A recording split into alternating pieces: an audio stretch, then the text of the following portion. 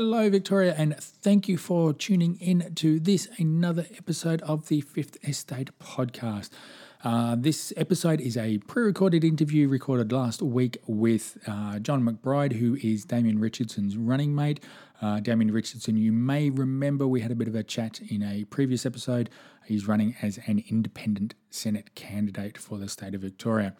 Now, this is a bit of a long episode. We do get into a lot of in-depth discussion on things that are going on in Victoria, some of their policies and all that sort of stuff. So, as I said, it's well worth listening to, more just to get an idea of what the independent candidates are like that we who are all vying for our number one vote. So, as I said, sit back, enjoy it, and let's get on with the show.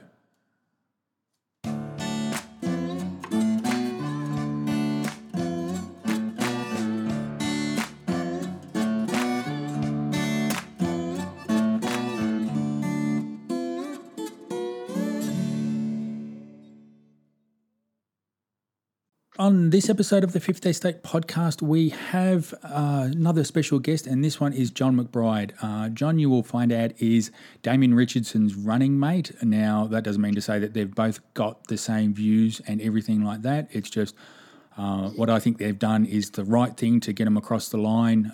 So you vote above the bar, and that's a whole new discussion there. So a little bit of a background on John, though he will go into a bit more detail a bit later on.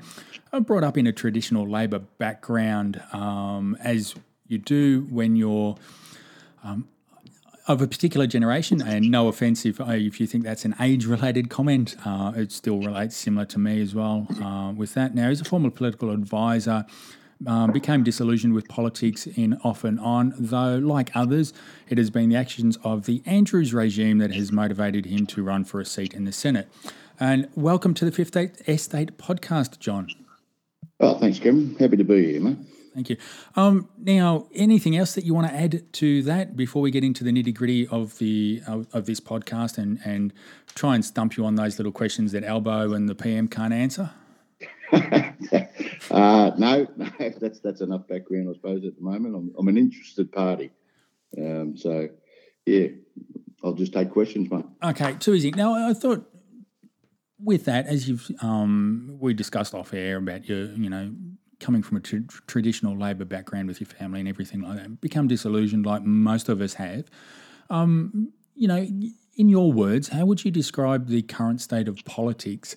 And a little bit of a soapbox of mine is a common question about the two-party preferred. Oh, okay. Look, I think politics itself, especially in the last 20 years, being a Labor bloke, coming from a Labor background, Irish Catholic, working class, we saw our futures and our rights and some of the injustices we faced, we saw them being resolved, hopefully, in the Labor movement, which is why the union movement and with the AWU actually formed the Labor Party in Queensland, which on my mother's side, my great-grandfather was the first Labor member for Mitchell in the six-day Labor government. He was the first Labor member in the history of the Labor movement in Australia. So what's happened in the last 20 years, and I think I saw it happening under that last term of Keating at the federal level, was that they sort of took their eye off the ball, and the movement itself, the Labor movement itself, because it embraced the disenfranchised, it embraced the working folk, the ordinary people, and we tried to address the injustices that were perceived.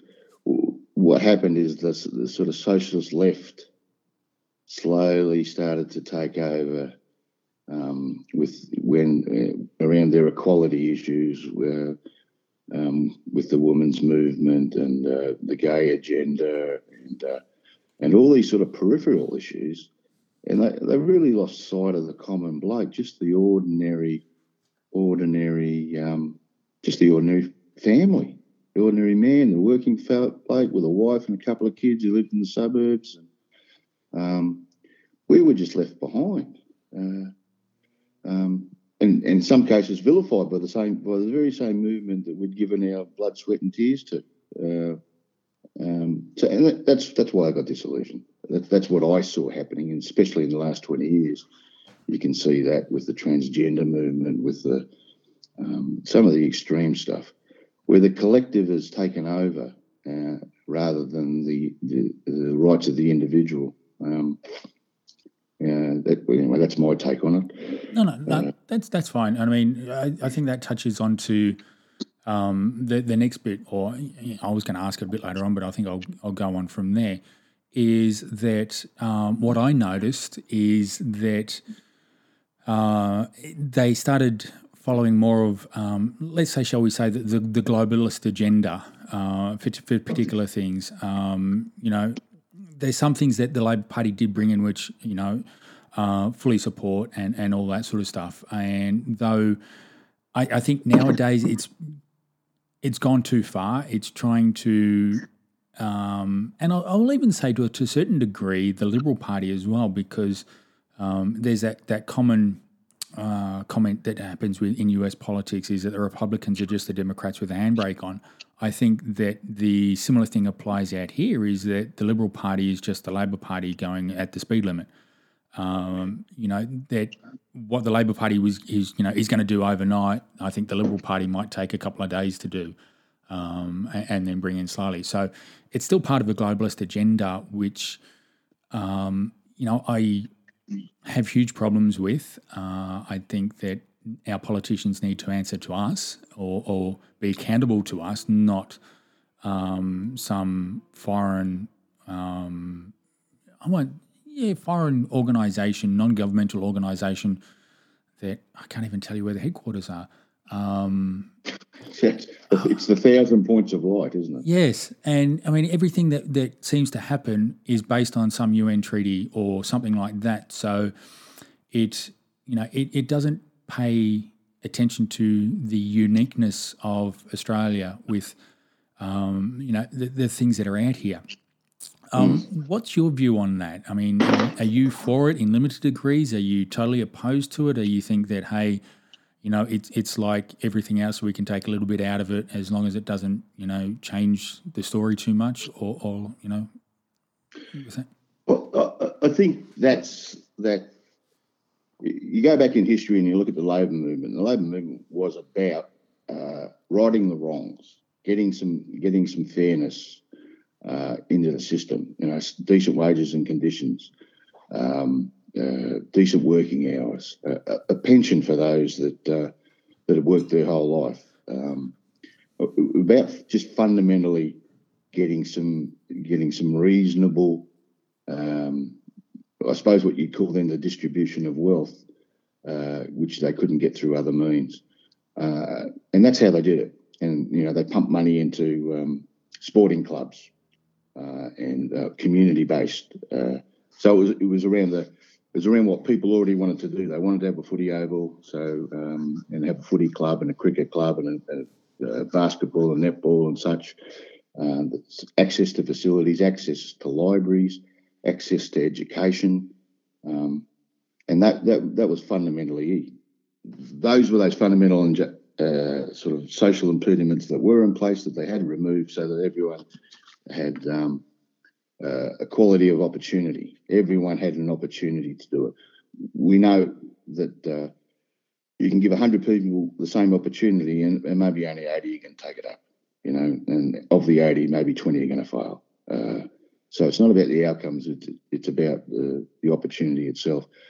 What we see now, where politics is now, so that was sort of a struggle between the ordinary folk and the system as it were, was built, which served the interest of the ones in power.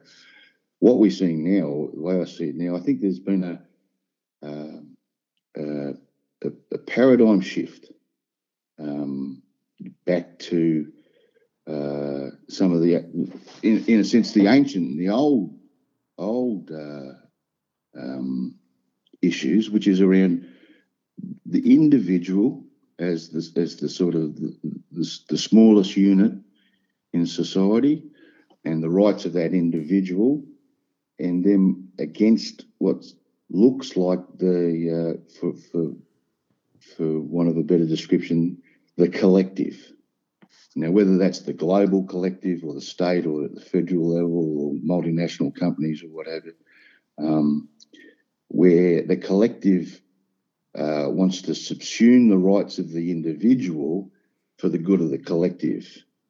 And the individual, of course, wants barriers to stop these people from interfering in their life, whether it's around the quality of the education for their kids, their right to work, their right to travel, the right over their own medical autonomy, as far as which doctor they choose to go to and what medical procedures they choose to adopt. And that's the tension now. And I think this is a paradigm shift, and you're seeing it in America, you're seeing it in Europe.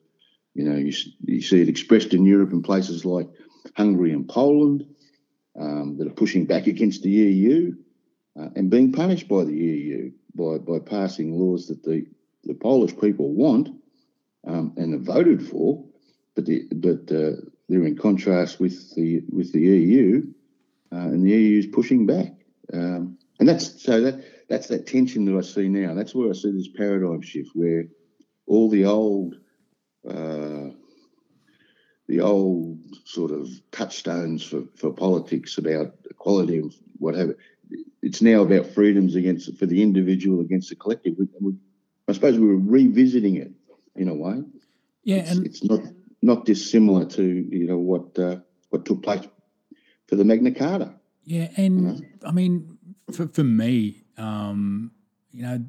like I've always wanted the government to stay out of my life and let me do what I want to do.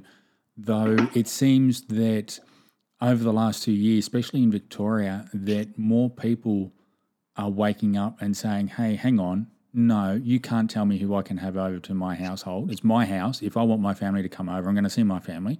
If I want to be with my family when they have, or family member when they have their last minutes, why can't I? Why can't I go? Why is the government saying no? You can't spend that time with that person that is your family member and all that." So, yeah, I think it's been more the actions of the regimes that have woken people up to that. Now, with that, one thing that I want to ask you, as you said, coming from a traditional Labor background, and something that I never ever thought I would see was a Labor premier define which worker is essential and which one isn't, and then let alone having to provide papers to go to work. Now, how does that strike you? Oh, it's abhorrent. It's absolutely abhorrent, and again, it's one of the reasons that I don't vote Labor and haven't for years, is because of this. Essentially, they've hijacked a brand. People like Daniel Andrews and the Socialist Left have hijacked a brand, which was the Labor movement, and turned it into something that's got nothing to do with the Labor movement anymore. Where would you see a Labor premier restricting work and conditions? He's usurped powers to himself that are just unbelievable, absolutely unbelievable, and it's an indicator that they're lying to us. Yeah, it's like you're running under this brand which has got rusted on voters, and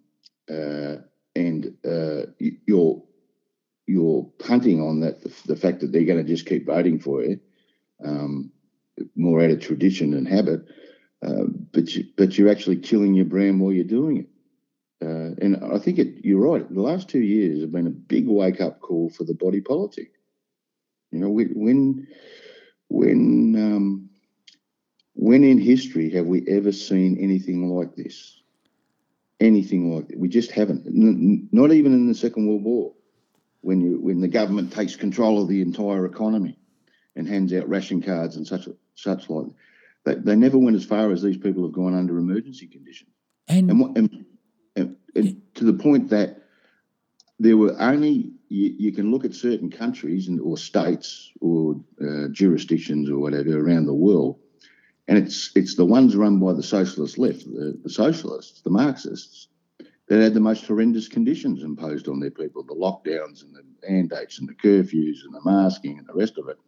And yet you had other states like South Dakota in America that refused to do any of that. And then when you look at the figures about the infection rates, they were as good as, if not better than, the states that had these draconian lockdowns. Yeah, and that's the thing that I've noticed. I mean, you have a look at here with Gunner in the Northern Territory and McGowan in WA. It seems like they're all trying to out-mandate each other. So, obviously Andrews in Victoria and all that, they're trying to see who can be the most draconian. And it's, I don't know whether it's trying to push the Overton window to get us prepared for something that's coming, or to ratchet things up that tight that when they release it a little bit, we think, everything's back to utopia as it was. And I mean, it just, I don't know, man. It's just one of those things that I've given up trying to figure out the logic behind doing it. And just all I can think of is that, as I said before, is that they're trying to prepare us for something that's coming. So when this does come, it might be a little bit, less severe than what they've already imposed, so we won't rebel against it as much.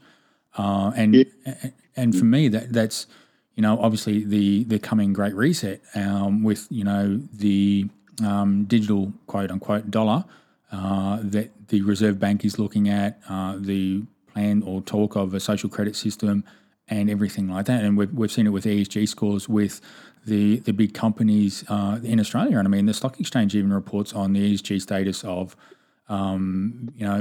companies that are listed on the stock exchange. So it's that. And, okay, so you're running for the Senate.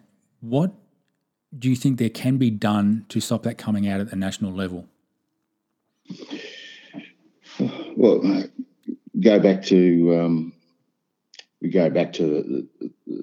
the attitudes of, or the powers that states have taken on under emergency orders, and we see the application of those and the damage that those have done. And I think what needs to happen at a national level, a federal level, is that we need to have a review of that, a serious review of it. The first thing is that these emergency powers are extraordinary powers. And the difference, again, like I say, between somewhere like Australia and our friends in America is, under the American system, their governments have overstepped and they're taking them to court. Under our system, it's they can get away with it because of the common good. So we need to have a realistic appraisal of just the in a sense, the cost benefit of it. We were told that we needed to lock down to stop the spread. We were told masks work. We were told that you couldn't use certain therapeutics, that they were dangerous. We were told that all these things were being done for our common good, and yet it doesn't seem to be the case. We're now getting information coming out that there's some adverse effects on the vaccines. They had to change the definition of a vaccine to accommodate these things. We're now seeing there's adverse effects from them. We were initially told that they'd act as a proper vaccine, which is give us immunity, which hasn't been the case. You can still catch it, you can still spread it. Then you've got reports coming out especially with kids, getting myocarditis. Myocarditis, what a great word. Yeah. So there's this disparity between what we were told and what we're actually seeing and witnessing. And then, of course, you had this obnoxious, absolutely abhorrent thing where the big tech companies in the social media were actually filtering information. They were banning some stuff. They were throwing people off the sites. They were labelling. They had interfered in the social public square where they were censoring the information we were getting. And then, of course, there was the sort of ad hominem attacks against the unvaxxed or people, we were labelled conspiracy theorists and plague carriers and all sorts of horrible things. And killing grandma that's when we didn't care about, we'd do the right thing by our neighbour. And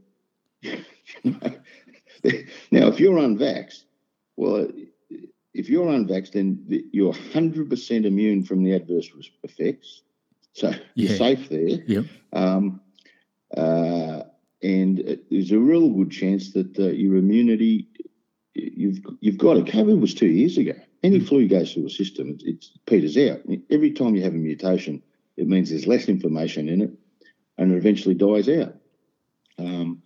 So that needs to be exposed. We need to have an adult conversation about what happened, because if you look back, it's easy to say, well, was this orchestrated?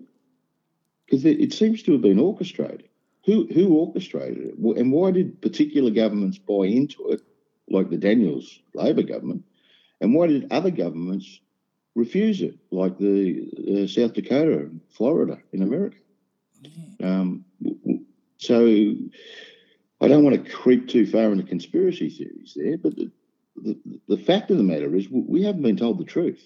Yeah, and I mean, even with that, why does the science vary? Well, that's it. Why does the science vary? Even between the states and Australia, Palaszczuk in Queensland has reduced the jab mandates for everyone and everything like that. Yet, Supreme Leader Andrews gets a sniffle the other day, so he couldn't make it to Warnie's memorial. And then get food. Yeah. So then a couple of weeks later, he decides, no, we've got to extend the pandemic declaration for another 3 months. Well, which he can do under those powers. Yes. He can do with a drop of a hat. Now, what he doesn't have to do, and here's the thing that annoys me, and here's where this guy is out of order, is the convention is that that any advice they relied upon, if they've relied upon that advice, the convention is that they table that advice when they make that decision, right? So that everyone can get to see what the advice was. Now, where is the advice in Victoria? It's all hidden. Can't see it. Now, that's not representative democracy. That's totalitarianism or a creep towards it. Yeah. And why is it, I just saw the other day that they're talking about passing legislation to give immunity to the chief health officer. Why would he need that? Yeah, I think that one relates more to iCook and for other matters for that. Yeah. Well, if you're immune, then you can make any decision you want and you get away with it. Yeah. If you're not immune, then what that means is you can be held accountable for the decisions you make. So you better make the right decision or at least rely on information which you can publish to say, well, this is the information I relied upon. And I did that in good faith. But the moment the government starts to give immunity to its servants, the people that are supposed to serve us, well, we're in it. That's a terrible road. Yeah, because then, as we've seen in the past, the chief health officer can just be at the whim of the premier and pass anything that he wants because that's what the premier wants. And then if he's got immunity, he can just keep going with that. And, there's no one that's going to hold him to task, and he doesn't have to answer for it regardless of what the direction was. Yeah, which raises a question about how politics has changed over the decades. I'm just trying. Was it Mick Young and the Paddington Bear?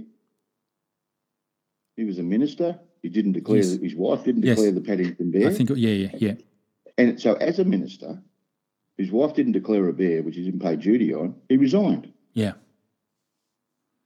Because under the old principle that the minister is responsible. And that he has to uphold a certain set of standards. Mick Young, a great bloke, ex-Shearer, brilliant fella, did the right thing and resigned. Now, do you see that happening in the Labor government in Victoria? No. They get IBAC reviews, they get police reviews, they tell the police to go, look, no, we don't no comment. You should just, no comment. They paid millions of dollars for the lawyer's advice, which was... to the Coates. Yes, to the Coates. Where it was a creeping assumption, and I don't remember. Yeah. Yeah. But they want all the power and prestige of office without actually living up to the standards in the office, of what we expect. It's supposed to be representative democracy, but it's easier to see now, watching the Labor government, it's easier to see what the socialists really think of representative democracy. They disagree with it. They think we should just be ruled by our peers, and just quietly, that's them. And, okay, talking about representative democracy, now this is, something that I think I briefly touched on with Damien, but I've ranted about it before, is that party politics, I think, has got us into the situation that we're in now, because regardless of who you vote for, if you're voting for a member of a party, their first allegiance is going to be the party. It's not going to be to the 5,000, 2,000 or however many people that voted that person in. So their first allegiance is to the party. And as we've seen with the Andrews regime, and, I understand that you're running it at the federal level and all that sort of stuff, but it's something that we're both familiar with, is that we saw it in the upper house when, I'm not going to try and pronounce her name, but the one who crossed the floor, she got booted out of the Labor Party. And all that because she didn't toe the party line. Now, but hang on, these people are supposed to be representing us, yet if they're not going to do what we represent, are they actually representing us? And, there's that. So that comes back into what I wanted to ask you about, and something that Damien touched on as well, about draining the billabong. How can you do that? How can you change the system? Yeah. All right. Any system over time creeps towards corruption. It just does. I think C.S. Lewis said it best, that no matter how fine the institution is that we construct for ourselves, over time the greedy and the selfish slowly take it over and run it according to their sort of self-image, and eventually just corrupts itself. And that you've got to refresh the institution by basically sacking all the people or redefining the rules around the institution. The solutions usually proposed by folk is, well, we need a body overseeing this body, and then after a time that body gets corrupt. So you need another body overseeing that body that's overseeing that body, and what have you, and it goes on. So the two-party preferred system, as you're right, once they're in, it's party discipline. And are they representing their constituents, or are they representing the party platform as it's espoused by the cabinet? Their argument that they come back with constantly is, look, the way the system's set up is we get the majority of the votes in that electorate, say the lower house, or we don't get the majority, but under the preference system we do, so we can claim a majority in that seat, and they've given us what they call a full franchise. In other words, I've now got the power. It's implied within the system is that every voter basically gives their full franchise to their elected member, and they can exercise that full franchise. And they say, well, we do it because we've got the majority, so therefore they all endorsed our platform, so therefore, we're just doing what we're allowed to do under the system. You're right about that lass in the upper house. There's a little bit more to the background of that. She came in on the back of a lot of money from her particular culture. They donated a lot of money to the party, and she was given a spot on the ticket. And she was initially part of the socialist left faction, and then dropped out of the faction. So she was always in trouble. She's always in trouble, because what the socialist left, what the collective hates, is if you're not part of the collective. So she was always in trouble. And of course, Andrews and Albo and the rest of them were able to convince the national executive to take over the state executive, the Victorian branch, because to stop Adam Summerick, Yeah. who'd become the. It was brilliant what Summerick did. He was unaligned factionally. He jumped out of the SDI, but he was able to get his branches up and get his votes at the state convention. He had enough votes to participate in the factional wars, and he was getting that powerful that he was in a position to get rid of Andrews and a few of the other socialist left positions. That's why the Albo and Andrews got the national executives to step in, take away Summerick's power.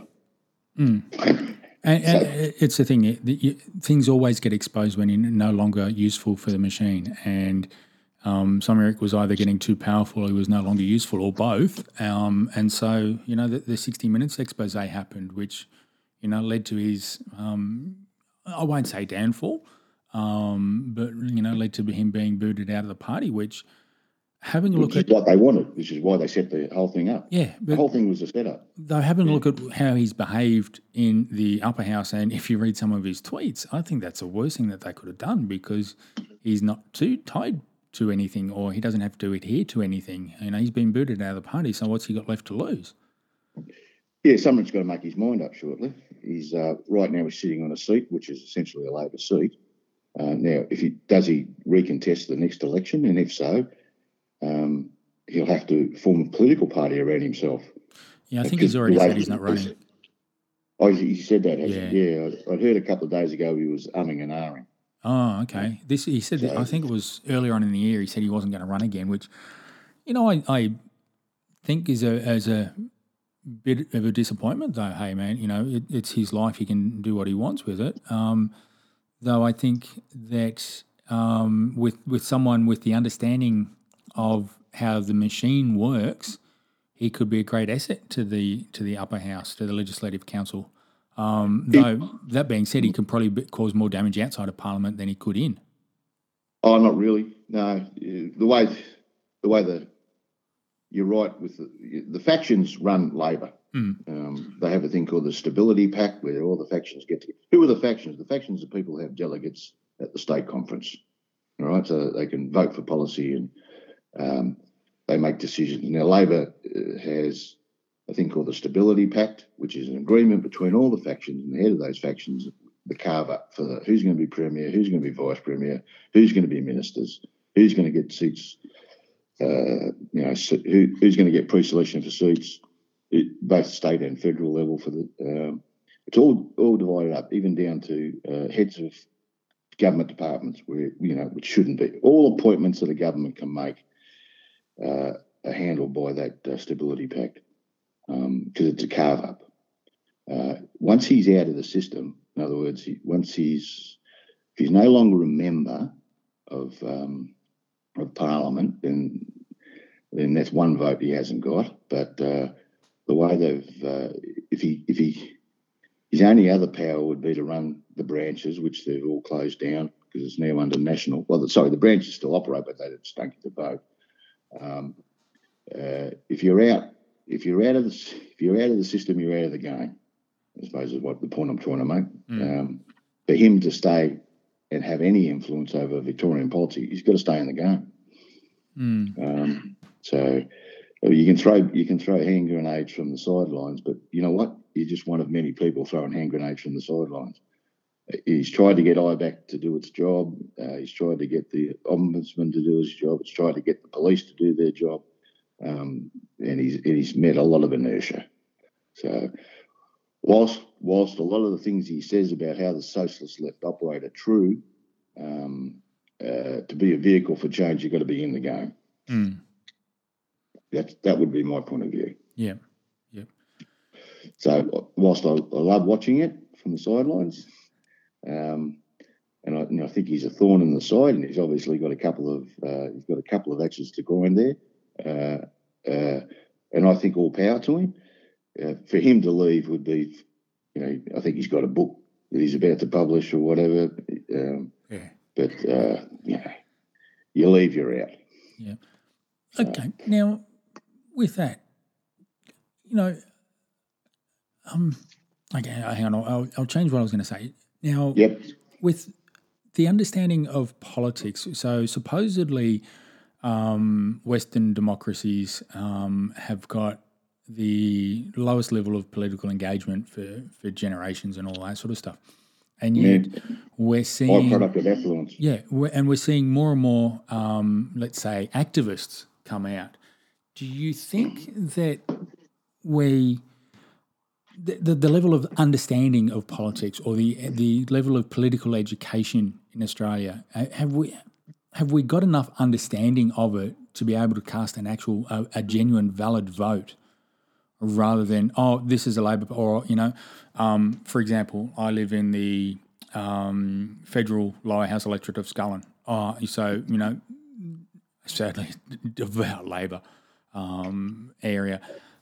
So people say, "Oh no, I don't want Scott Morrison as premier. I'm going to vote for the Labor Party." Well, the only people who can vote Scott Morrison out are the people who live in the electorate of Cook, which I think is his electorate. Yep. Anyone else, you're just voting for the party.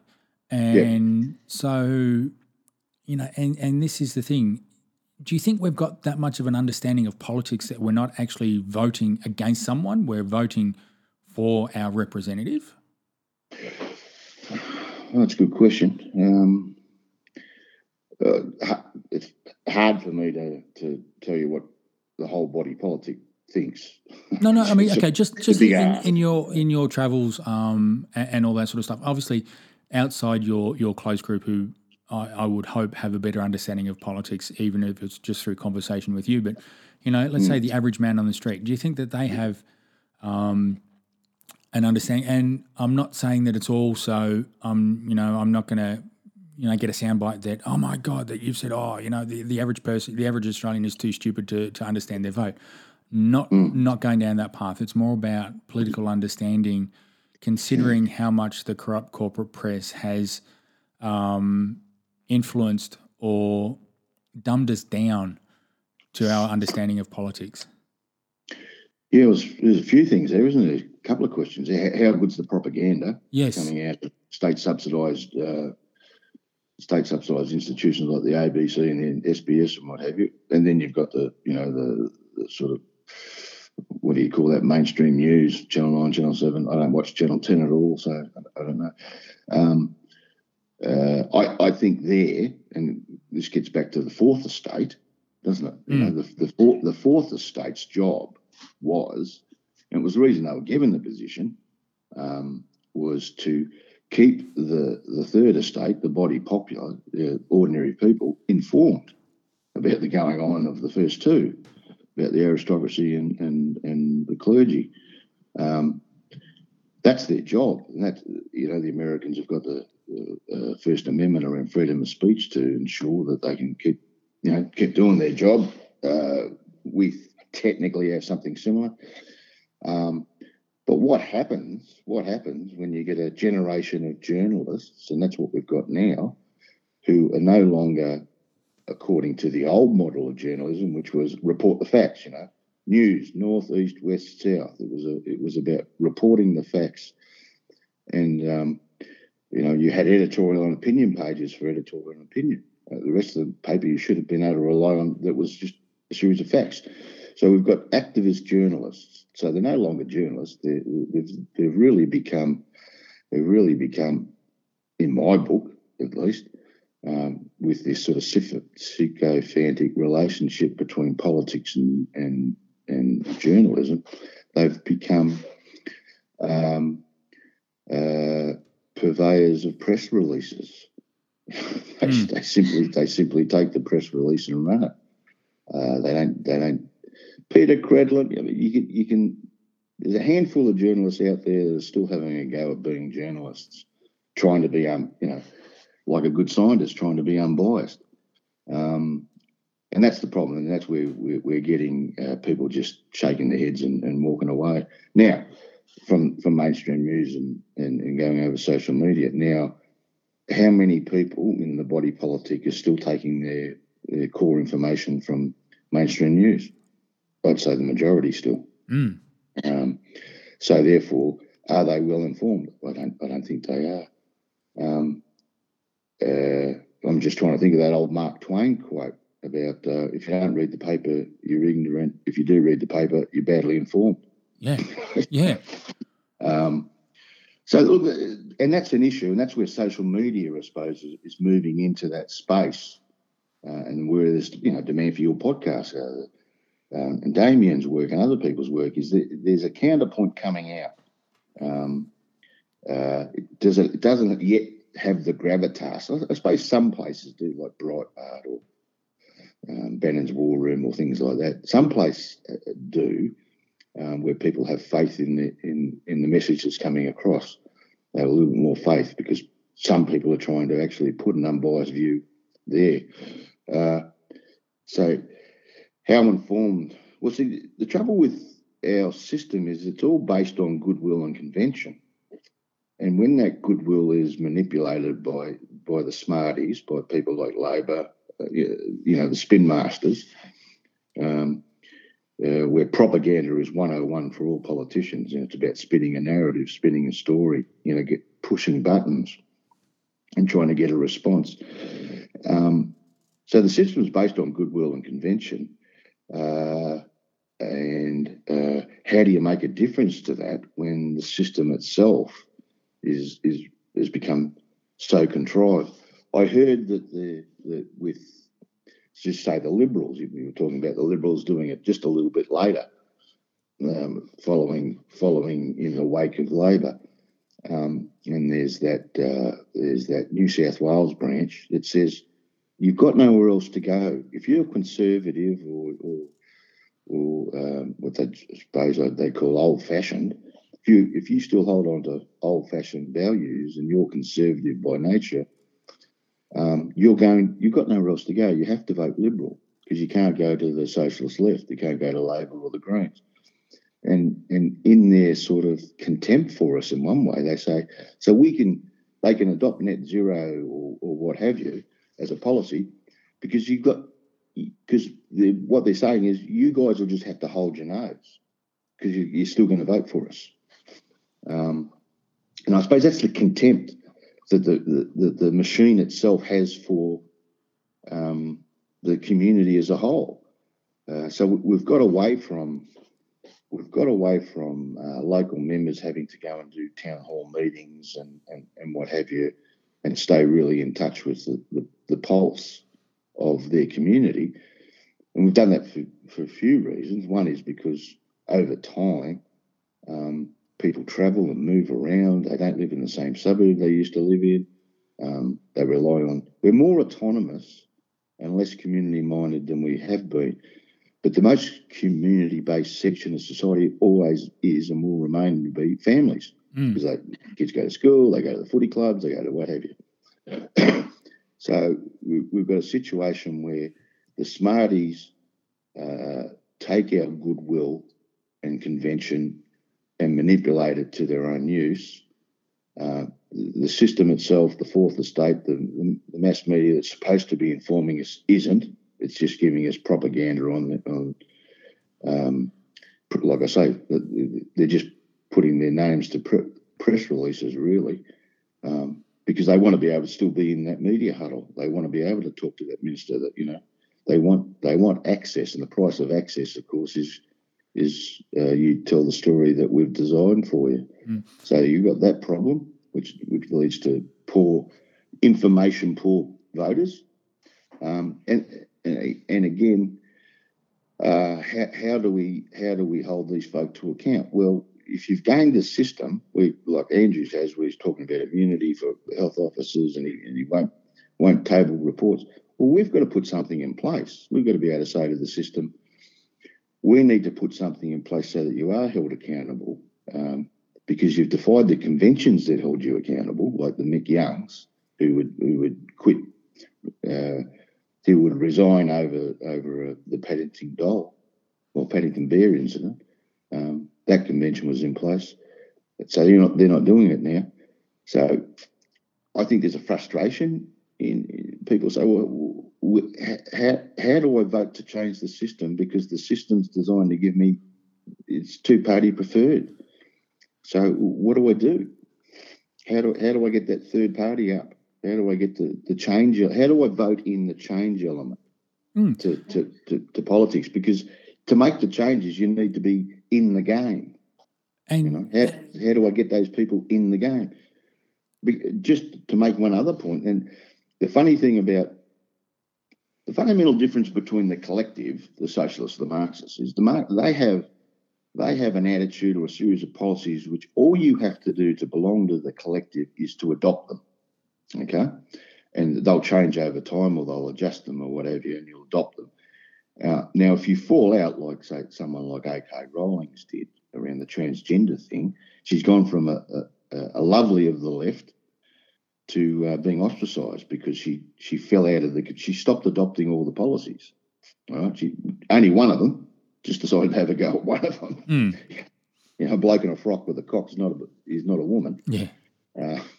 Which I thought was pretty obvious to everyone. Now, with the right, so the collective you can form around the Greens, where they get their sort of average 10%, and the Labor, which is it's got a locked in 35. Now, you go to the other side of politics, where people have adopted, the sort of, like I say, the sort of traditional values or traditional understandings. A man's a man, a woman's a woman. Now they all get there through sort of a personal journey, in a sense. So what got them there may be different for each one of them. Each path may have been a different incident and set them off on that path, but they've all got there independently of each other, and then they try to collect together. And of course, they all have, you can have a whole lot of conservatives. You've got some people who talk about the, sovereign Australia. You've got other people who talk about another aspect of freedoms. But it's hard to, they don't collect together as easily as the left does, I suppose. So that's one of the dilemmas that we have. There are a lot of people that support Damien around the freedom movement, but they've all got different agendas as well. You know what I mean? And that's the trick. That's the trick is to I say it's a trick, but I said that's the difficulty in trying to form a cohesive group around some very simple ideas. Yeah, and I mean, talking about the trick and all that sort of stuff, and I think it's something that I raised with Damien, or though not into the extent that I'm going to go into it with you, is the bit that's concerning with me is that there's people that have spent let's say the last 2 years pushing freedom and everything like that, and escape from the mandates and all that sort of stuff, and then they've jumped into a political party and they're pushing some sort of if you're not going to vote for this party, vote for some other freedom-loving minor party. And yet it's the thing, I think for that shows a complete lack of understanding of our political system when if anyone is genuinely interested in freedom, that they shouldn't be pushing a political party regardless of how good they are, because of, as you said before with that quote, doesn't matter, about every organisation getting corrupted eventually. And my view all along has been independent all the way, because I believe that you've got better chance of influencing a genuine independent than you do of a member of an established political party. More because the genuine independent, I'm not talking about the teal independents that are popping up all over New South Wales and everything like that. I'm talking about a genuine independent, obviously such as yourself and Damien. Because you don't have that background where it's going to be something, okay, you're not bankrolled by some billionaire, or you don't have the party funding your campaign. And no, quite happy to be bankrolled by a billionaire if he wants to tip it. That'll be okay. I think we all would be, but it's more apart from the what was it? Over the last couple of years, I've been watching a lot of US television podcasts and things like that. And one of the comments when Chad Prather was running for the primary, he turned around and said that if the person isn't your friend before you announce, if they're your friend afterward, they're going to want something in return. And yeah, I mean, that's the nature of life, though, isn't it? The quid pro quo. Yeah. Reciprocity. I'll do something for you, you do something for me, we're all getting along, etc., etc. Yeah. But, you're open to that in the sense of, once you put yourself in the position of running, then you've got all these people racing around going, here's my agenda. So, really great. Yeah. Okay, so now talking about that one, how many agendas have come across your desk? Oh, look, we've seen I mean, obviously not asking for finer details of it or anything like that. Yeah. Look, you become a magnet for that stuff, and that's okay, because really what people are saying is, I believe in this. This is what I've looked at the world. I see a problem. This is my solution. I want you to run with it.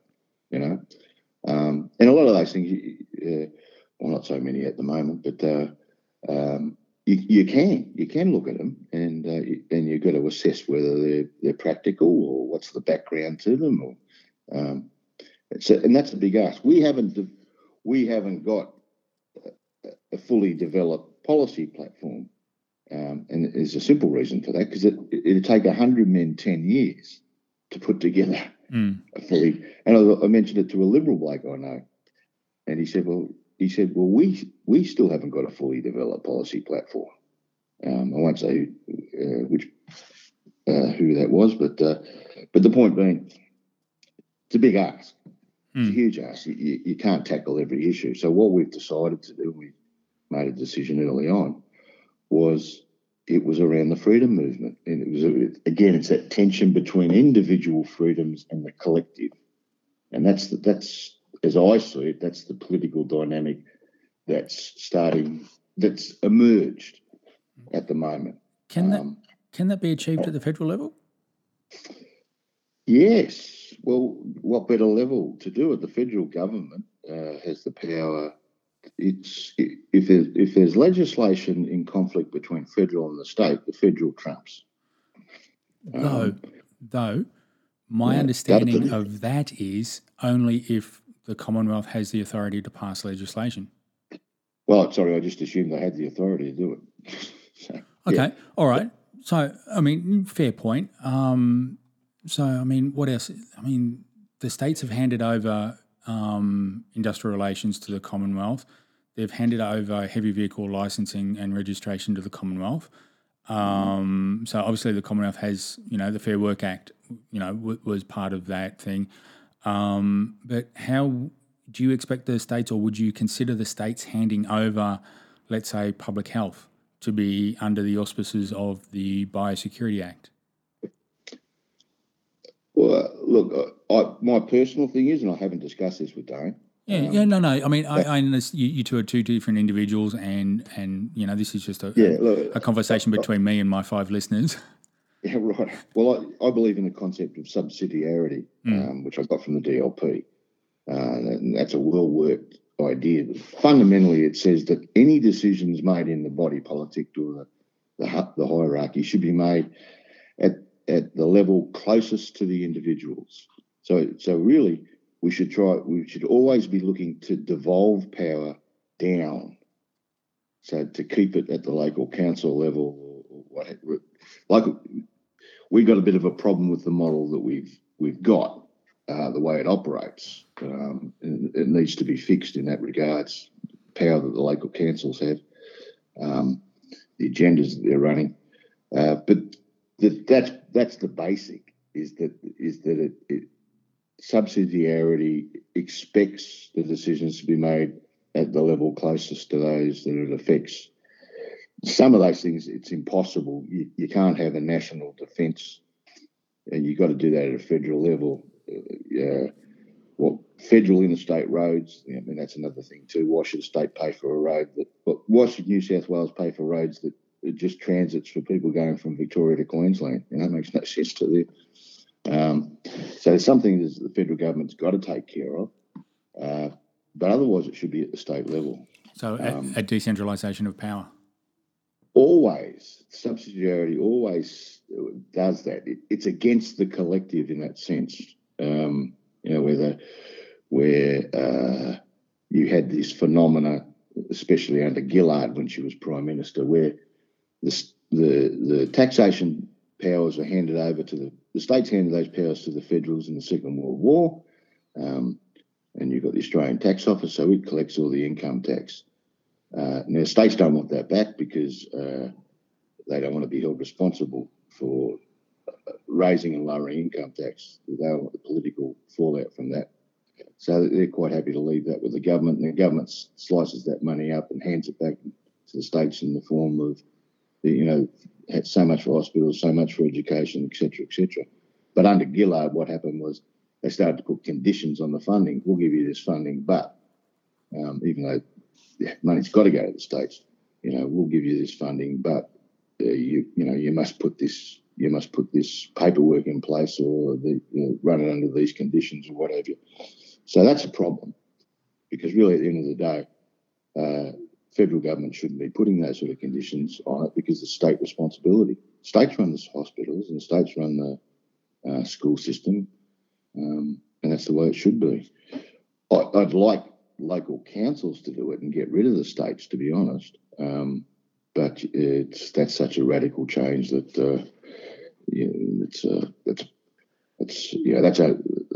that's a utopian change that's not really practical. So yeah, subsidiarity is there's another one there. I just can't quite think of what it was there, but yes, it's a long syllable word. Distributism, I think. It was the other one, which is again about empowering the individual rather than the collective. Okay, now I did mention just briefly about the Fair Work Act and states handing over power, et cetera, et cetera. It seems that one of the big things that the Labor Party and the unions are pushing at the moment is the wage stagnation over the last couple of years, and that Albanese says he's got a plan to increase wages, secure work, et cetera, et cetera. Now, it doesn't matter what plan you put in place. It's up to the states to provide an environment where that plan can come to fruition. Though, going back to the wages and conditions and everything like that, what's your thoughts on that? Is that something that the wannabe Prime Minister should be turning around and saying, because he's in a certain way trying to influence the market by trying to make comments on things that he doesn't have the power to, because obviously the Fair Work Commission set up under the Rudd-Gillard regime is supposed to be independent. They make their own decisions and everything like that. And I don't believe that Albanese is saying he's going to influence the commission. So it comes back to the state of the economy. Now, with the government not being let's say a producer of anything, they just have red tape. Red tape. Yeah, and vacancies to reduce unemployment levels. So, is that something that we should be looking at, or is it just something that we should turn around and say, going back to what you were talking about of taking it back to the level that matters the most, should we be ripping up the Fair Work Act and letting the market decide the wages? Now, as a proviso or an additional comment on that, having a look at the current labour situation that we've got at the moment, and I've been hearing stories about first-year apprentices, plumbing apprentices, getting paid $35 an hour with a guarantee of 50 to 60 when they are qualified in 4 years down the track. Now, I don't know of any award that says a first-year apprentice is going to be paid $60 an hour.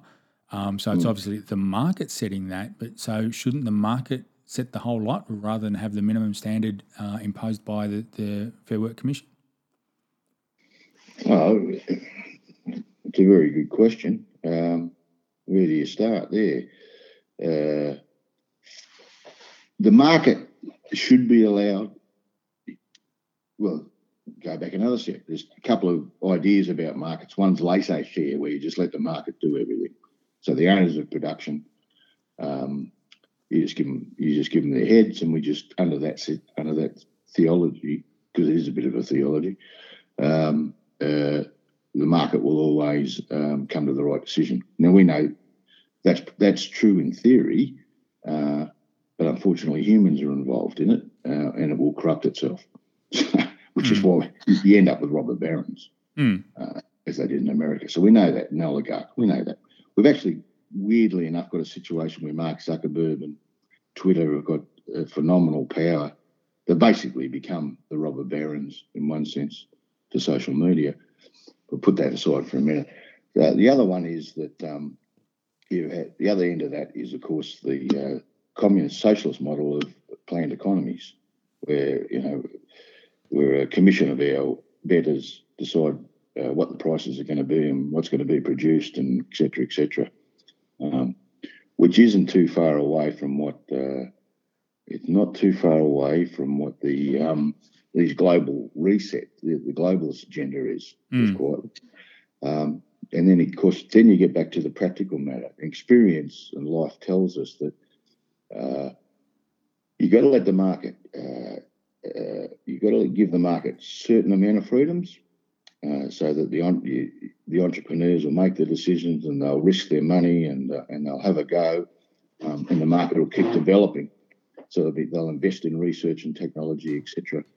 And then there's another part of it that says, well, you've got to regulate some of it, because you've got to have a. Do you want a model like America, where you've got waitresses living on tips? You've got people working for Amazon that still get food stamps. In other words, where you can exploit the bottom of the market, or do you want a model where there's at least a sort of a minimum wage? And now, the moment you start entering the market and forcing minimum wages and conditions and what have you, you're putting an impost on the market that the market's got to somehow pay for it in the long run, or accommodate it, and it will have an effect. And I suppose the skill set of real economists is to try and work out whether it's detrimental to the society as a whole, or there's some benefit in doing it that way. And that's the constant argument around economics. To what extent do you regulate the market? Because you will have an effect on the market the moment you regulate. The fact that somehow the market's kicking out $35 an hour to an apprentice seems extraordinary to me. Why is the market paying $60 an hour to a plumber?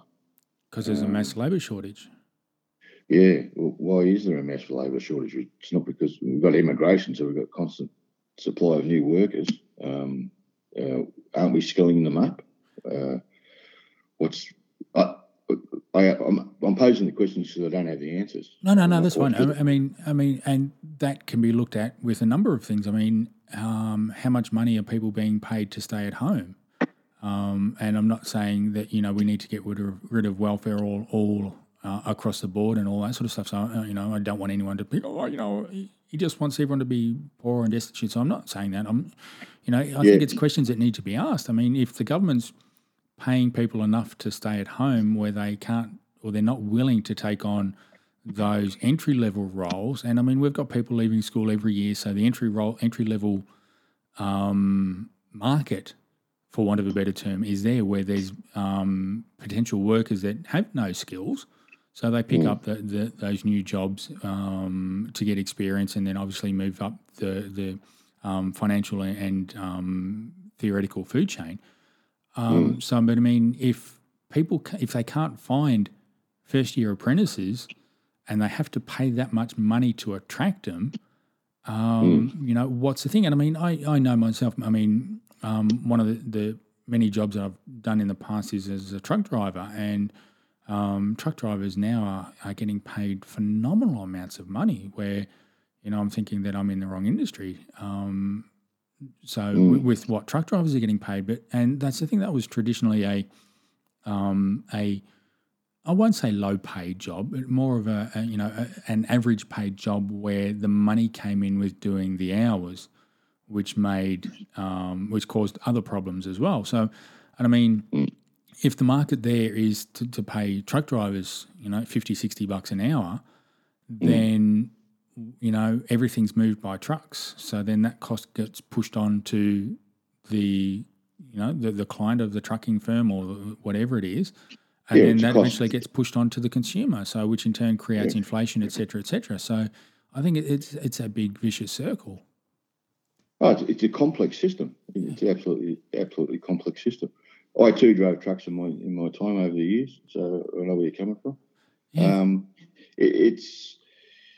Yeah. But the thing with economics is it's like you say, you've now got a situation where the government's involved in the market through the welfare system.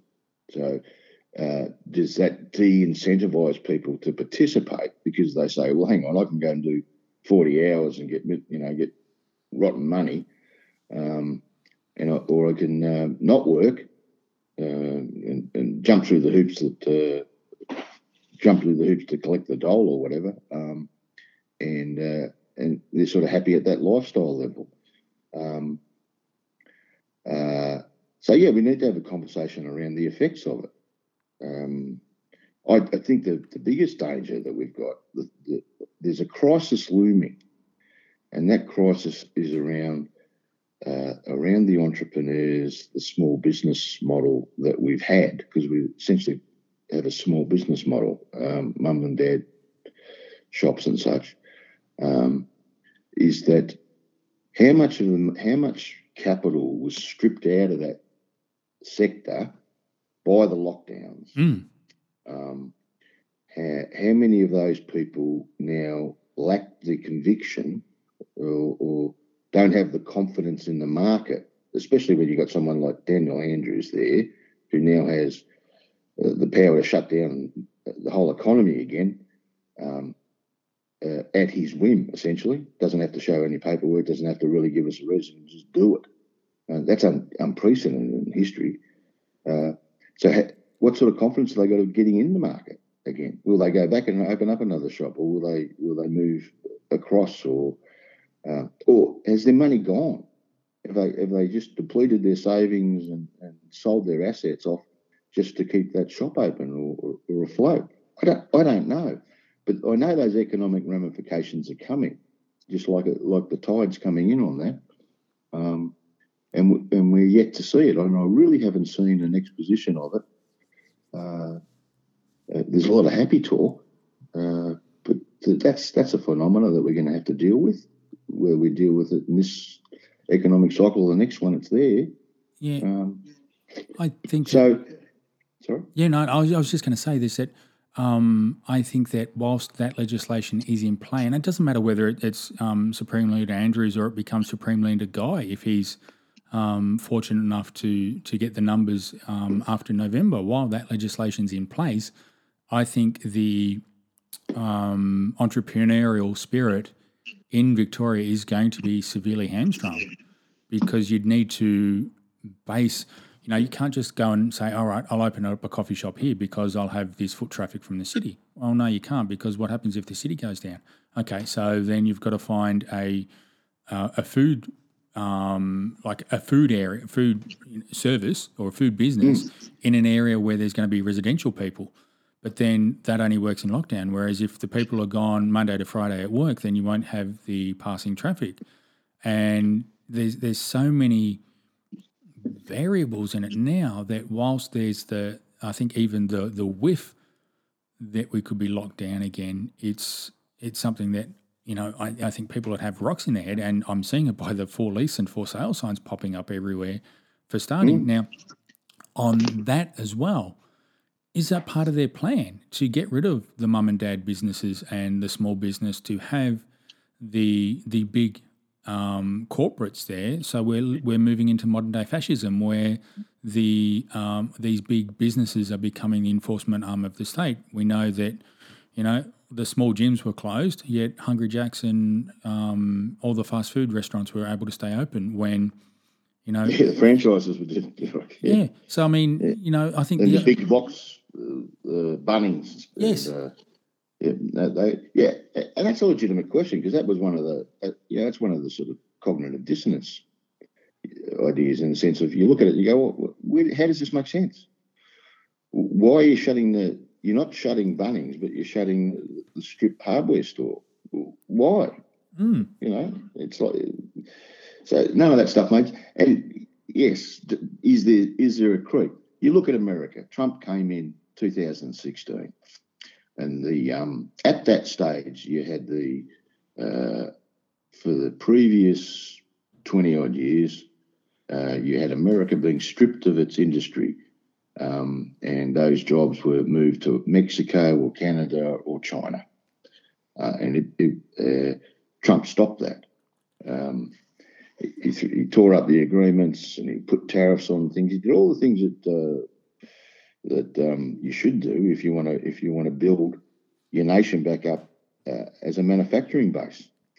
But there had been, and is still, an idea in place that countries like Canada and America and Australia and what have you, we'd become service industry bases, and the manufacturing would be done in Asia or other countries, not us. And what's that done to us? Well, it's stripped our economies down, isn't it? So we don't have those jobs. Sid Crone is not there anymore. When I was a kid, West Heidelberg was the factories and presses. I lived behind the town hall in Ivanhoe. So we had all these factory jobs. We produced all this stuff, and people were gainfully employed. And that guy that worked at the factory earned enough money to go and buy a house. It might be housing commission or whatever, but he was able to buy it, and send his kids off to school, and have a holiday on that wage. And his wife could work, or didn't. She didn't have to if she didn't want to. Now, that's a thing of the past. You got two young kids together these days with good paying jobs, and they're looking at the price of their houses and they're going, we can't even afford to buy a house, never be able to afford to buy a house, never get the deposit together. So that's wrong. So because at the end of the day, it's who does this economy serve? It should be serving the people. The whole idea is it should be serving us, but it's not. It's serving the multinationals, it's serving the big dollars, the big companies, the big bureaucracies. It's not serving the common man and woman, just the ordinary folk, and that's a problem. And we know from Klaus Schwab and the Great Reset and what have you. We know what they're about. They're about usurping the individual freedoms, taking away self-importance, getting rid of this whole idea of representative democracy, and just putting us to work for them. With the promise, of course, that we'll own nothing and be happy, according to Klaus. Yeah. Which is a bold statement, I thought. It is. Well, didn't talk to me about that. I wasn't discussed with him, never wrote me a letter, called me or anything. But apparently I'm part of his plan.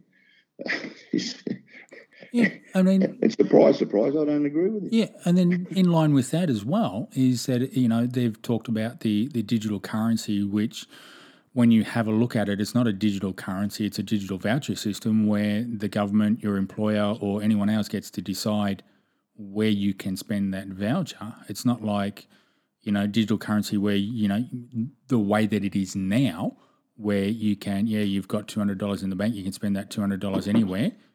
If you don't want the banks to know where you've spent that money, you just pull it out in cash and then pay cash. It's not going to be like that with the digital programmable dollar. And, it's the thing, maybe dabbling into quote-unquote conspiracy theory, but it's tied to ESG, the social credit system and everything like that. So I think that's going to be something that is getting pushed by other people that I don't think enough people are waking up yet. there is a bit of a groundswell to it. And, I mean, all that's going to, upset, the what was it, Howard's Aussie Battlers and all that sort of stuff, which going into that, my view is that it's all deliberately planned to destroy the family unit. Because, I mean, I remember way back when that it was the extended family that was the ideal family unit. Then it moved to the nuclear family. Now it's moved to potentially sole parents. And there's, which is why Albanese's pushing the whole childcare thing, because it's either single parents or parents that they both have to work. So then they have to go and get their children looked after by the state essentially from birth. And because the state's developed an economy where for you to participate, just you need both parents wage earning, which absolutely ridiculous. I mean, you go back over history and you look at, this has happened. First World War set something in motion around corporations and profiteering and such.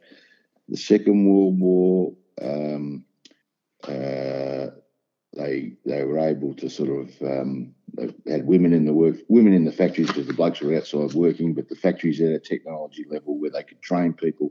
It's the Ford motor car. We don't need this skilled labourer to put the car together. We just need someone that could do this particular function in the production line. And so you didn't get the artisans like you had in Italy with Ferrari or Germany around the BMWs and things like that, where the engineers were putting these things together.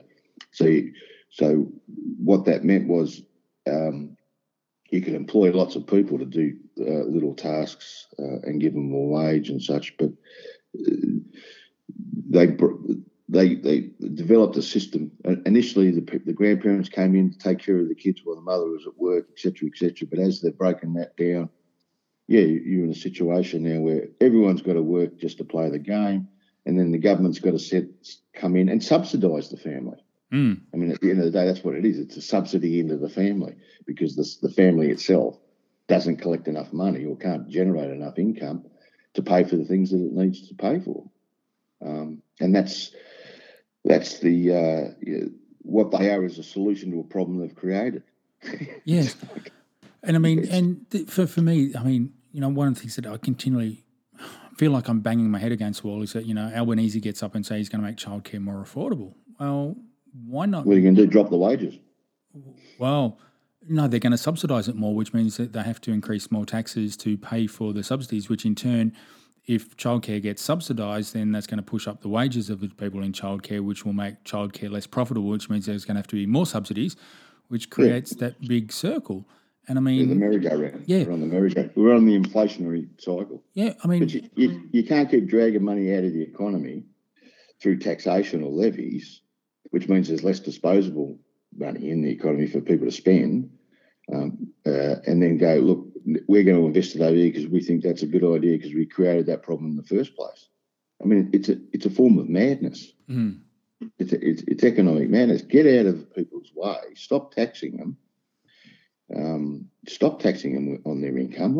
Just leave their income alone. Mm. The point isn't the government doesn't have enough money. It's the government's doing too many things it shouldn't necessarily be doing. Not spending it wisely. Well, yes, Kerry Packer. Why should I give you the money? You're not spending the money I give you that well. Yep. Why would I want to give you any more? Yep. And that's the issue around governments, But it's a political thing too. At the end of the day, it's the vote for me because I'm going to give you something. Mm. But what they forget to tell you, or they don't mention, and they don't want you to really think about, is I had to take it away from you in the first place to give it back to you. So it's a two-card Monty. It is, and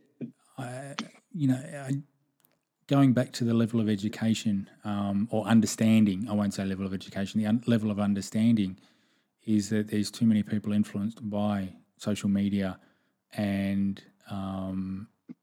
the negative connotation or the negative descriptors that the corporate press put on people.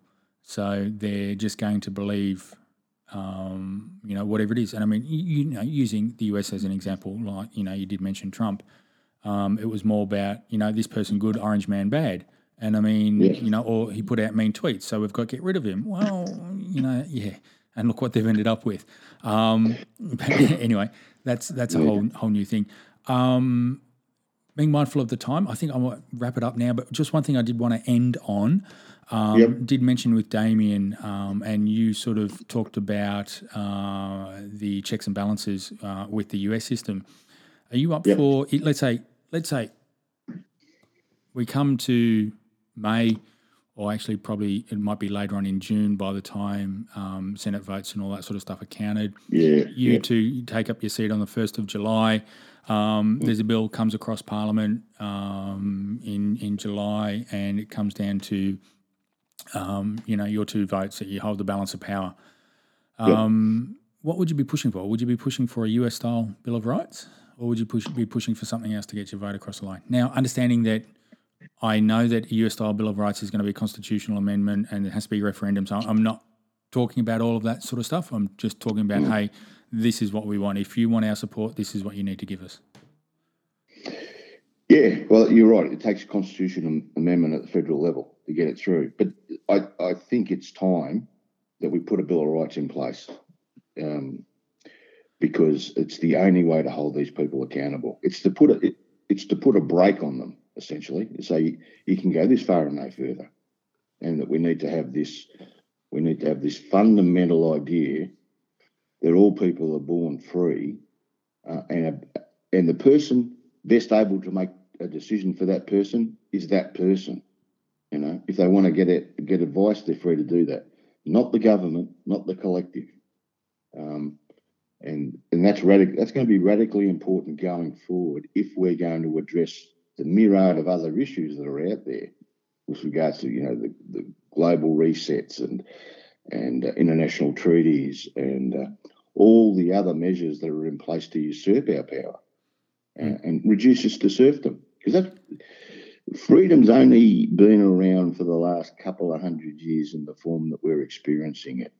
So it's the natural tendencies for all groups is to go back to control and power and reduce the population to serfdom. That's what they want to do. They see that in their best interest. I don't believe it's in mine or my children's best interest. So that's why we're going to fight. So we need to draw a line in the sand and reassert those things now while we still have the opportunity to do it. Because if they can stop it, they will. I think is having watched Daniel Andrews, that guy's a nightmare.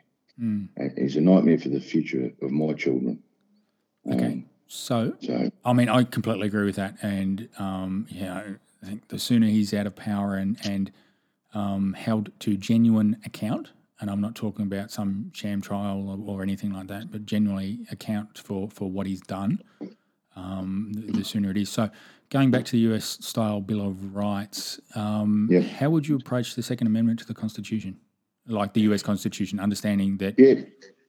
Look, I understand the question, and people have actually asked about that. It hadn't been on my radar. My understanding of the Second Amendment was about ensuring that the government couldn't stop militias from forming, that people had the right to form militia, and they had a right to their own firearms at the time. And that really was the safety valve that the founding fathers built into the American system, which was basically, and I think they came out and told them explicitly that they had the right that any time a government from time to time turned into a tyrannical disposition, they had the right to pick up their arms and go and overthrow that government. Because they saw, I mean, they spent a lot of time in those conventions, from my reading and understanding, trying to get a model of democratic representation that wouldn't become as corrupt as it's become. Because they knew, they looked at history, they looked at the Greeks, they looked at the Romans, and they set up a system because they knew corruption was there. And oddly enough, they believed in the state system and the rural states especially because the corruption took place more in the urban centres than it did in the rural centres, and that the rural centres, because they were around farming and a bit of industry and what have you, and family centric, that they would keep and hold and preserve the values that any body politic needed to survive. And you've seen what's happened in America with the corruption and the last election, and it's hard to believe it wasn't stolen. And it's naive to believe that we're not being manipulated at our level. Any dirty trick they can put in place. Have a look at the red shirts in Victoria. Yeah. Getting off the subject, but coming back to the Second Amendment. So that was fundamentally it, to ensure that, because the British had tried to take the weapons out of the system, to ensure that those weapons remained, so that the people had a viable alternative to overthrow a despotic government. Now, as far as freedom, we had the Port Arthur massacre, of course, and then, as a kid, I had a 22, semi-automatic 22 for, shooting rabbits, and I had a shotgun, and went to the police station, had a shooting license or whatever. I think we've been a bit harsh, but we're a completely different culture too, Australia. When the Americans got there, they had to fight the Indians. Then you had the French wars, then you had the English wars, then you had the Mexican wars, then you had the Civil War. So they've been fighting wars. Then they had the Range Wars. They've been fighting wars.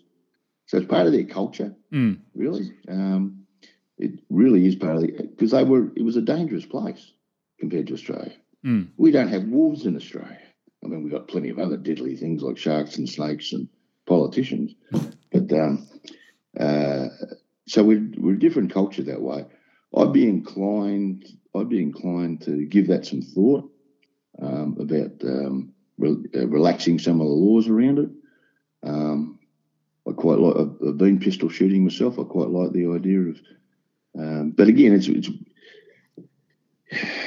the question is around regulation, isn't it? Would we as a society be better off if any muppet could just walk into a gun shop and buy a handgun?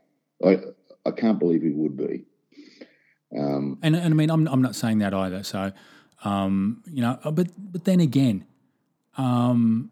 as soon as the government starts imposing laws on things, then those laws are going, like the fit and proper person test in Victoria for a weapons license. VicPol can turn around and say, well, no, you're not. For no other reason than, no, we don't think you are. And then you have to go to VCAT to say, well, no, hang on, I am. And then you have to prove that you are, rather than, VicPol turn around and prove that you aren't, and all that. Yeah. And, that's us about. I mean, it's been said that there's 260,000 black market firearms in Australia.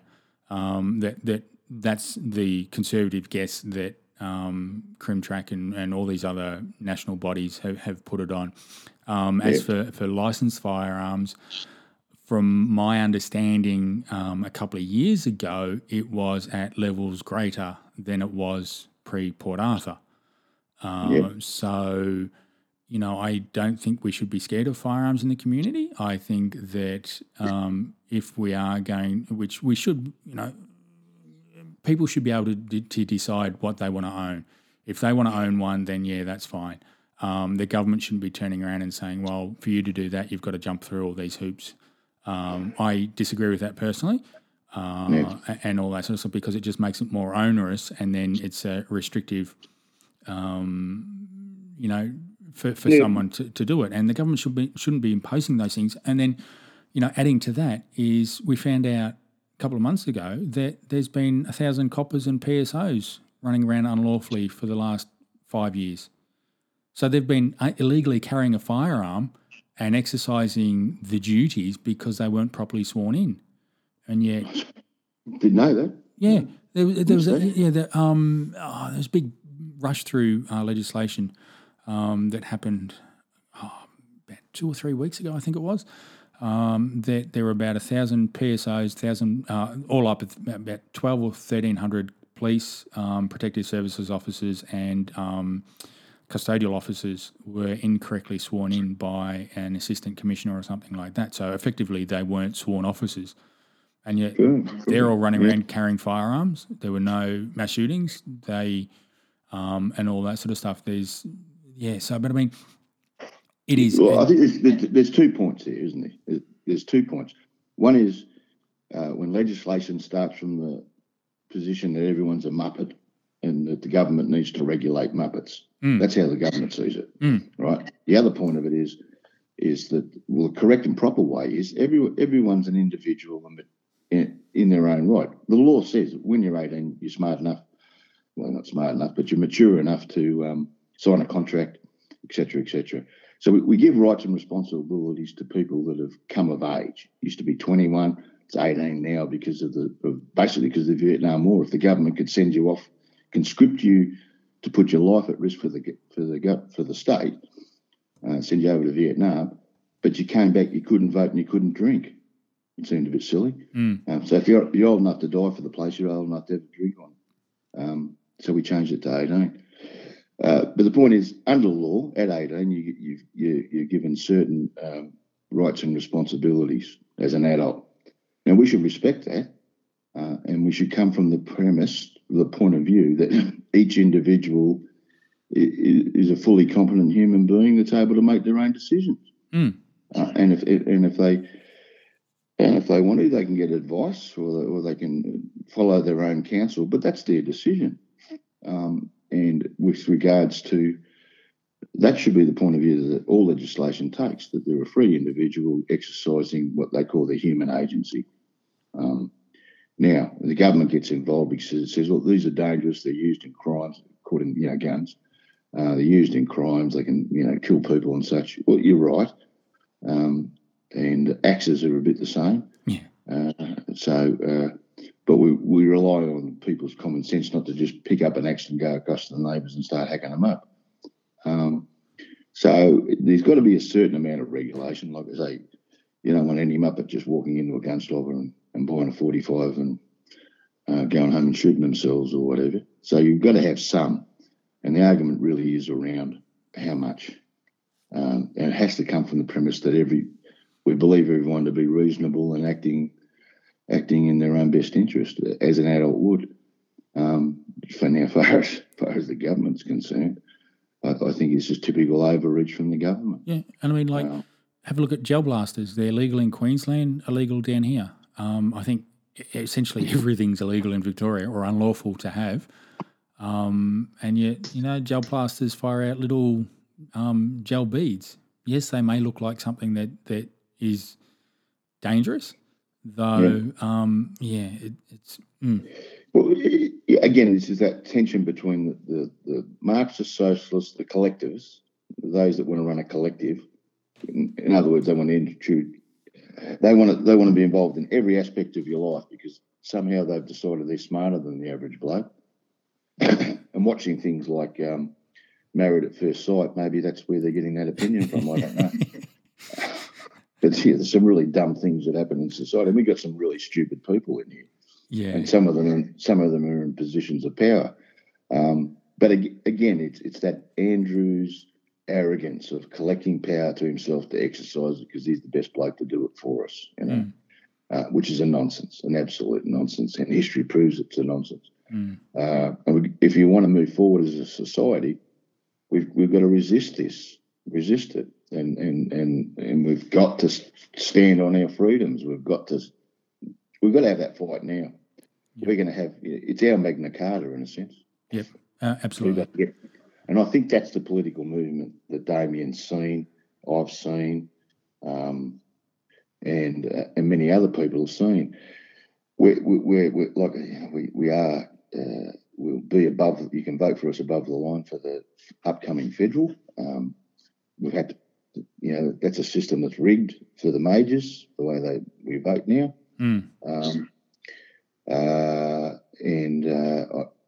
I think this thing's beyond me. It's beyond Damien. This paradigm shift is taking place, and I don't think it can be stopped. I think it's only going to grow in time. We're going to get more. I suppose it's red pilling. We're red pilling more people. A lot of people. I mean, the arrogance of people like Daniel Andrews is that they consider us all Muppets. Just, and people just get offended by that, and we are offended, and rightly so. They've gamed the system, and we've got this. Like I say, this movement's bigger than us. It's there. It's a groundswell. It's coming from people, and I think more and more people are joining onto it. And we could, instead of whinging about the two-party system, we could overturn it. I think in time, not today. Not today. It's like the original shearer strikes in Queensland. You know, those blokes went on strike, but what ended up happening years down the track is they formed their own political party, which became the Labor Party, which is the Labor Party. Then, of course, the Marxists got hold of it and they turned it into something just abhorrent. But that's where we're at. I think this movement's bigger than these individuals. I think there's a red tide coming in. I say red tide, I suppose, looking at the American point of view. Yeah. To us about their Liberals or our Labor, their red is our blue. So their blues are red. So so that's where I'm at. I think if we maintain a simple message, which is around, protect the kids, keep the cash, tell us the truth, ensure our freedoms, drain the billabong. If we could achieve those things, those 5 things, that would be a radical change to society. Are you on social media? Me personally, no. So, where are all my 5 listeners supposed to find you? Well, find Damien. He's the best bloke. Damien's the sort of the front man for this. I'm simply on the paper under the system that we have. We need a minimum of 2 people to become what they call an unendorsed group. And that way you get to vote for us above the line. If Damien was to go just by himself, you'd have to vote below the line. Yeah, and it'd be ungrouped with all the others, and it'd just be one of a myriad of independents that'll run. So we thought we were better off. We had a better chance if we were above the line. And under this system, you've got to vote at least. You can vote for us first, naturally, and then you've got to tick off 5 others. We don't know whether we'll be recommending anyone yet, or we just leave that up to people. I think Topperfield had a good idea with around those freedom-friendly parties, but I'm just not sure yet who's nominated and who hasn't nominated. But I think that's a strategy that's worth at least looking at, exploring, seeing if it's a benefit for us and like-minded other parties. We'll see, Cam. We'll have to see. Yeah, we will. They've only just declared it, so I think we've got 10 days for the nominations closed. So we'll see what sort of see what the groundwork's then. Happy to come back after that, mate, if you want. Absolutely. I was just going to say that. Damien has promised when he's a senator, he's going to come back on and tell us how bad the billabong really is. He's got to wait till he's senator, is he? Oh, well, yeah. But I'm happy to come on before that if you want. Okay, well, let's embarrass him by saying, hey, man, John's been on twice. Why aren't you coming back? Yeah, that's right. We'll do that. I'm still on his thunder. Yeah. But look, Damien's a great spokesperson for the movement. He articulates it in a way I don't. Look, I can be a little bit more academic about some of these things. Damien, I think, has got his finger on the pulse. But he's a true believer. He was out there. He was leading these. He was heading and fronting the freedom movement. He had that great work he did with Michael over at Cafe Lockdown. The guy was already there. He was already fully committed to doing something. So, I think he's a great spokesperson for our version of the freedom movement anyway. And all power to him. Yep. Vote 1, Damien Richardson, independent for the Senate. Yeah. All right. Thanks for joining us there, John. And good luck with everything. And we'll have you back on. We'll have to get your people to talk to my people, and we'll see what we can do to set something up. No worries, mate. Right, happy to do it. Appreciate the opportunity. Thank you very much, Cam. Thanks a lot, John. All right, mate.